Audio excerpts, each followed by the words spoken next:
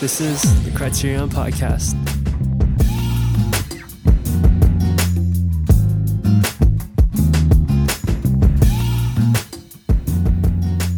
Hey guys, just a quick few announcements before we get into the episode. The music department is having a handful of upcoming events here tomorrow, actually. If you're listening to this on the day of the release, they're having a guest speaker coming by. He is a pretty big deal, Adventist composer, and he is coming to the La Sierra University Church on March 9 at 7 p.m. That's this Friday. Also, the Wind Ensemble is having a performance before they head off to their trip this Saturday, March 10 at 7 p.m. Just one more quick announcement. There's going to be an exciting drama performance at Matheson Hall this Sunday, March 11. It is entitled Festival of One Acts. You don't want to miss it. If you guys want to catch upcoming events and you need a quick link to the OrgSync calendar, feel free to head over to criterionnow.com and click on the newsletter section where you will find the link to the calendar. Today we have the honor of speaking with Anthony Leon, who is a well-known vocalist and student here at La Sierra University. We chatted up and talked about many aspects of his vocal career thus far. I am super excited for you guys to hear this chat. It was more casual than anything, and I hope you find value from it because he drops a lot of insights. So, without further ado, please enjoy this episode. All right. Better? Yeah, that sounds cool. Okay. All right, we're recording. All right, guys. So this is something different, but every episode is going to be different. So I hope you guys are enjoying this thing. And audio listeners, we just switched our set. We moved into the other room because people are. What are they doing out there, Anthony? They're trimming the trees, you know. They're making the campus look pretty, you know. But we are gonna go strong and carry on. You were talking about your journey in starting in singing. Do you want to maybe elaborate more on that and then just jump right back into it? Sure. Like I said, I mean, I grew up playing piano, and I mean, since the age of 4, you know, I've been playing piano, and since 11, I've been playing the saxophone. But I started singing when I was like basically fresh out of the womb, you know, like because I grew up in a family that it was very musical. I mean, my mom's brothers, she has 4 brothers. They're all doctors or psychologists, but at the same time, they're all operatic tenors. And so, and also my dad is a tenor, and my mom is a soprano. They all love all that kind of music. And my dad's family is super musical. I mean, we mentioned Dr. Rodriguez is my great uncle. He's my dad's uncle, even though they're the same age. Funny story there. Oh, but wow. Yeah. But I grew up listening to, I mean, in an environment where the 3 tenors was I would play the laser discs of 3 tenors at home, or, you know, I'd listen to the recordings of Luciano Pavarotti and Placido Domingo and Jose Carreras and all these amazing singers and tenors, you know. And so then I mean, and Andrea Bocelli and all this stuff, you know. So when I was a kid, I used to, like, by the time I was 2 or 3, I knew all the lyrics for La Donna Immobile and like all these famous Italian arias. I would sing them wherever I went, and I'd get, like, in family get-togethers, I'd get up, and I was like, cool, this is a limelight, this is my time. So I'd go up, and then I'd stand up in front of them, and I'd close my eyes, like Andrea Bocelli, pretend to be blind, and start singing La Donna Immobile as I, like, pretending to be blind and, like, trying to sing. It's so funny. So you were kind of like born to be a tenor, huh? With all that family. I didn't have a choice, man. I didn't have a choice. For some of the people that aren't really aware of, like, the musical terms and stuff, can you break down what a tenor is and, like, what role they play in the singing space?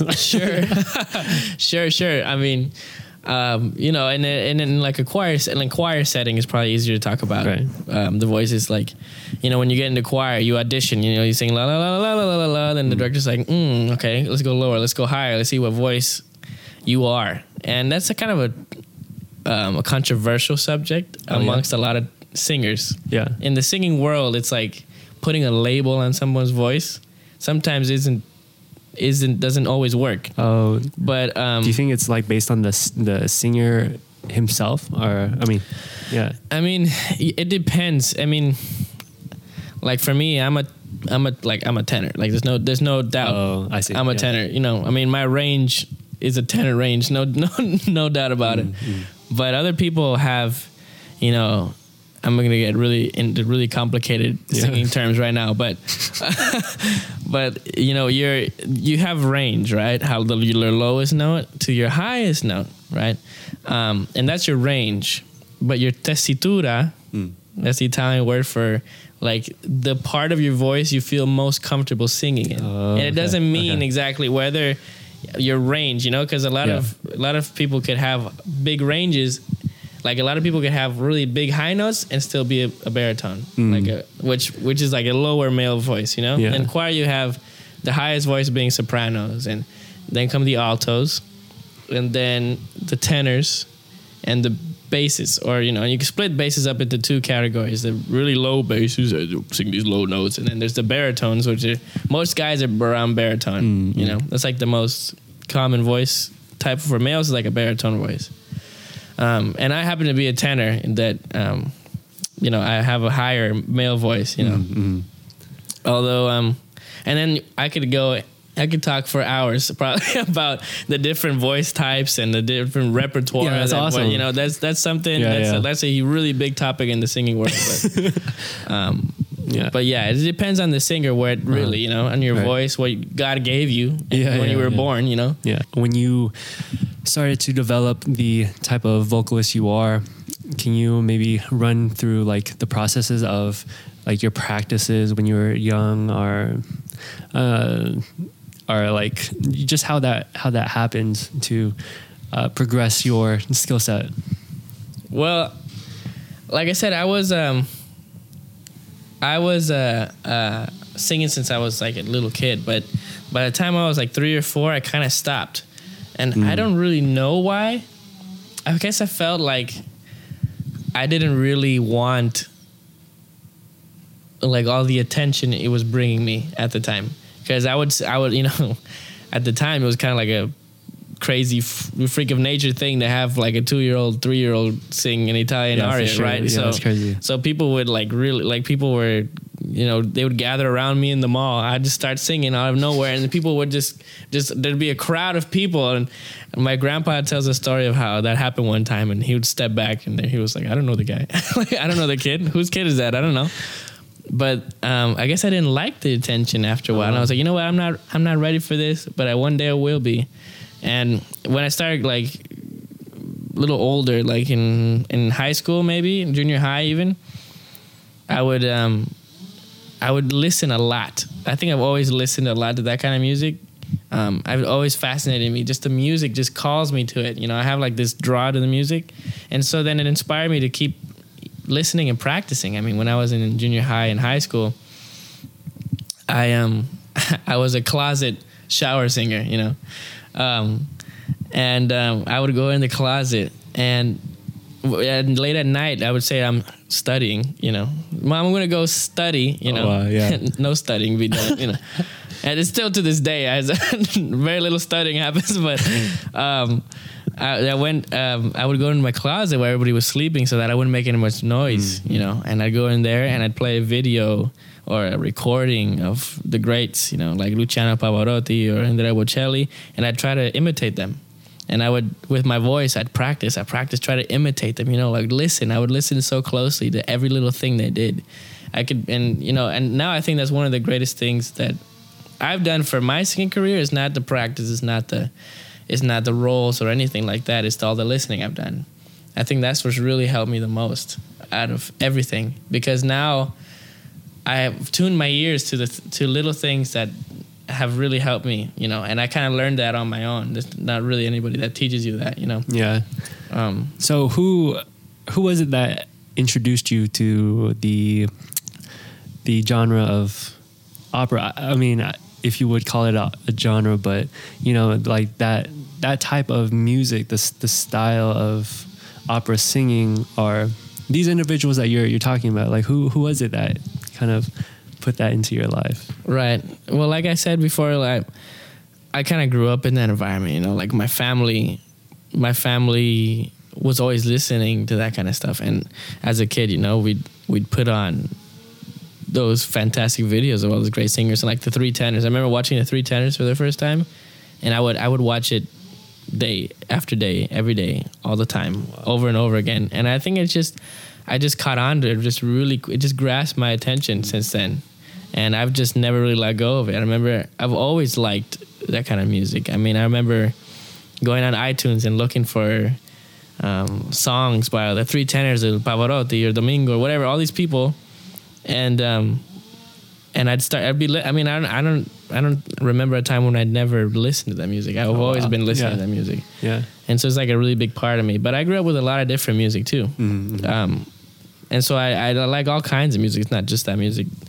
And I love to play all kinds of music too. But I don't know, there's something about that kind of music. And I knew that, I don't know, I had this feeling, and I knew that one day I was going to be good at that kind of music. I don't know. I felt like I had a talent, like a calling to that kind of thing. And, you know, it turned out. So that brings us to the opera that you guys are doing right now, the Magical Flute. Yeah. And I think that's really awesome, and it's an interesting thing. What goes on in the process of developing those types of performances? Like, what's your workload like? Well, yeah, like you said, we're doing the Magic Flute at here at school at HMA. We just finished our first weekend. It went great. I mean, there's a lot of people that turned out, so that was nice. It's an opera by Mozart, Wolfgang Amadeus Mozart, who, you know, everyone knows Mozart. You know, he's right. He's a household name still to this day. You know, Mozart was famous when he lived, was famous when he died, and he's still famous today. So that's kind of special to be able to do an opera that's his music, you know. But it's a lot of work, you know. It's a lot of work. It's a lot of work to do a production like that and to learn that kind of music, because it requires a lot of dedication, you know. And, you know, being a college kid, you know, being a college student and trying to pass, you know, science in the future, you know, trying to pass math, and at the same time, you know, studying these scores and studying this music, you know, we're singing the whole thing in German, you know, so it's like at the same time learning a new language almost, so you could sing it, you know, learning the blocking, learning a ton of things, and then you have to research it, you know. I mean, then you have to know what you're singing about, you know, or you have to know about. I mean, you can't. It's the thing about this kind of music is that it's so deep. There's so many things that went into this kind of thing, you know, that you would never know, and it definitely affects your performance, because it's just so deep. And if you know what it was about, you know, like Magic Flute was basically Mozart's last opera. He died 9 weeks after he premiered it.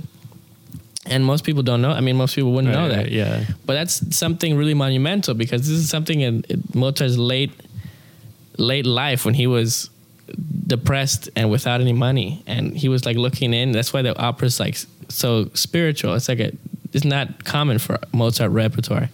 And that's kind of thing, the little things that you have to research. And so doing all this while trying to pass college and stuff like that's a lot. I mean, right now I'm taking, I think it's 21 units. Oh, wow. 22 units or something. I forget. I'm always doing something crazy like that. And then on top of that, I do chamber singers and the chorale over here and the big band. Wow. And so it's a lot, but, you know. How has it felt sharing this performance with the audience?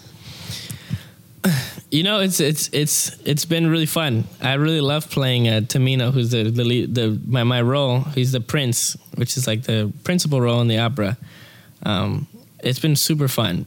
because the opera's funny. It's kind of it's quirky. It's not like a very serious. You know, you hear about when you think opera, you think of these dramatic Italian stories or these German, you know, huge like very serious dramatic things with this fat lady with the Viking horns on and you know all this stuff.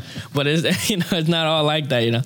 This opera is lighthearted, it's quirky, and it's fun. It's just fun running around the stage playing a magic flute, you know, and you know running from a snake, and it's like it's a fairy tale opera. So a lot of crazy things happen in the opera that no one expects, you know. Yeah. So it's pretty fun. It's been pretty fun. The audience reacts well. It's always nice to hear an applause or a laugh or something. It's you feel like that's the moment. Gratitude, you know, for you. And just like the feeling like, you know what I'm doing, you know, it's great, you know. I mean, you sing for the audience, but you also, if you really love it, you really sing for yourself, you know. And to hear that other people are joining in on your parade is like, oh, this is awesome, you know. Because I don't really sing for the audience per se, although that's, you know, I do. I love having an audience, and it's nothing like having applause, you know. But it's because it's more like they're joining my... Like that's important. That's crazy. Like they're jumping on my wagon instead of me trying to like reach something. You know what I mean? Instead of me trying to reach them, they're joining me. Kind of. That's the feeling. Do you feel like that's an important aspect to performing? Like, do you think that like important the way that you think about it, your mindset when going into these performances? Do you have like any advice to maybe vocalists that are stepping into this type of thing? Right. Well, I mean, how you think of your philosophy of your art is one of the biggest things of art. You know, one of the biggest things that draws art is creativity. It's a worldview. It's philosophy. It's your personality. You know, and how you view when you go on stage is you know, could be a night or day kind of thing. You know, I mean. When someone goes on the stage with the attitude like, you know, I'm great, you know, I'm great, I'm here because people love me and applause for me, and you're you know, you're always doing these extra things, you know, people, I think sometimes, at least for me, I can tell in the audience where I'm like, oh, this person it's not natural what they're doing. It's something that is forced. I feel like something's being forced upon me as an audience member. And that's, you know, people don't like that, you know. You have to go on the stage with a certain humility. I mean, it's almost like, contrary to being humble to talk about humility, but you have to go on stage to feeling like in a humble place to say, you know, because you're really nothing. You know, you're somebody who is developing their talent for themselves, basically, but people just happen to like listening to you also. You know, I believe that, you know, every talent is a God-given thing, and it's our responsibility to use it and to give it back to the world, because that's what we have it. The purpose of life is to find your gift. But the meaning of life is using your gift. And so you find meaning in just singing anywhere. It doesn't matter where, you know, but it, you know, it does feel good to be on stage and have an audience stand up and a round of applause and roars and, you know, all that. I mean, it feels, and there's nothing like that. It's like a drug, you know? Yeah. Well, I mean, you deserve it, because after all that hard work you put into learning the songs and doing the you know, translations and understanding the background of these performances, that's actually really amazing. I feel like the mindset of being humble, or first off, I feel like you have that mindset set down, but do you feel like it was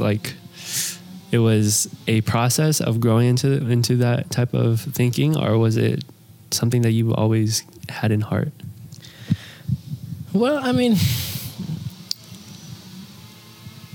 I've always liked, I'm an outgoing person. I like, you know, when there's a spotlight, I'm not afraid to jump in it. But at the same time, I don't, you know, I just do music because I love music.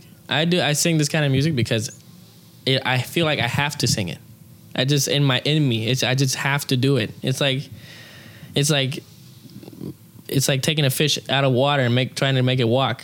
You know, this fish has to swim. That's what I feel like with this music. Like I have to just sing this music. It's just natural for me, and I don't think about whether or not people really like me or like my voice. Or I mean, I'm so grateful for them afterwards. They're like, "Oh, I love your voice," and "Oh, thank you for this," and "Thank you for that," and I love that. You know, of course, it feels great. You know, but I'm never satisfied with myself. You know, I'm always just trying to beat myself yesterday. Today in the practice room, if I'm going to practice today, I want to do it better than I did yesterday, and that's the best satisfaction I get. Not really what. How's that in performances? Do you try to outdo yourself in the performance before? Is it a similar? Yeah, definitely. Similar thing? Definitely. And that's the biggest thing, maybe, that I'm trying to beat my last performance when I'm on stage. And if I could beat my last performance, then I'm like, yes. Then I feel good. I knew I killed it. I knew that was like, that's good. That's progress for me. And if people like it, you know, they're gonna, and then that's even a more like, you know, support for what you're doing. But it's about just, you know, progressing yourself. At least for me, you know. And that's the thing about the musician. We're in this constant dark black hole that never satisfied with yourself. But that's what I guess brings good progress too, you know. Yeah.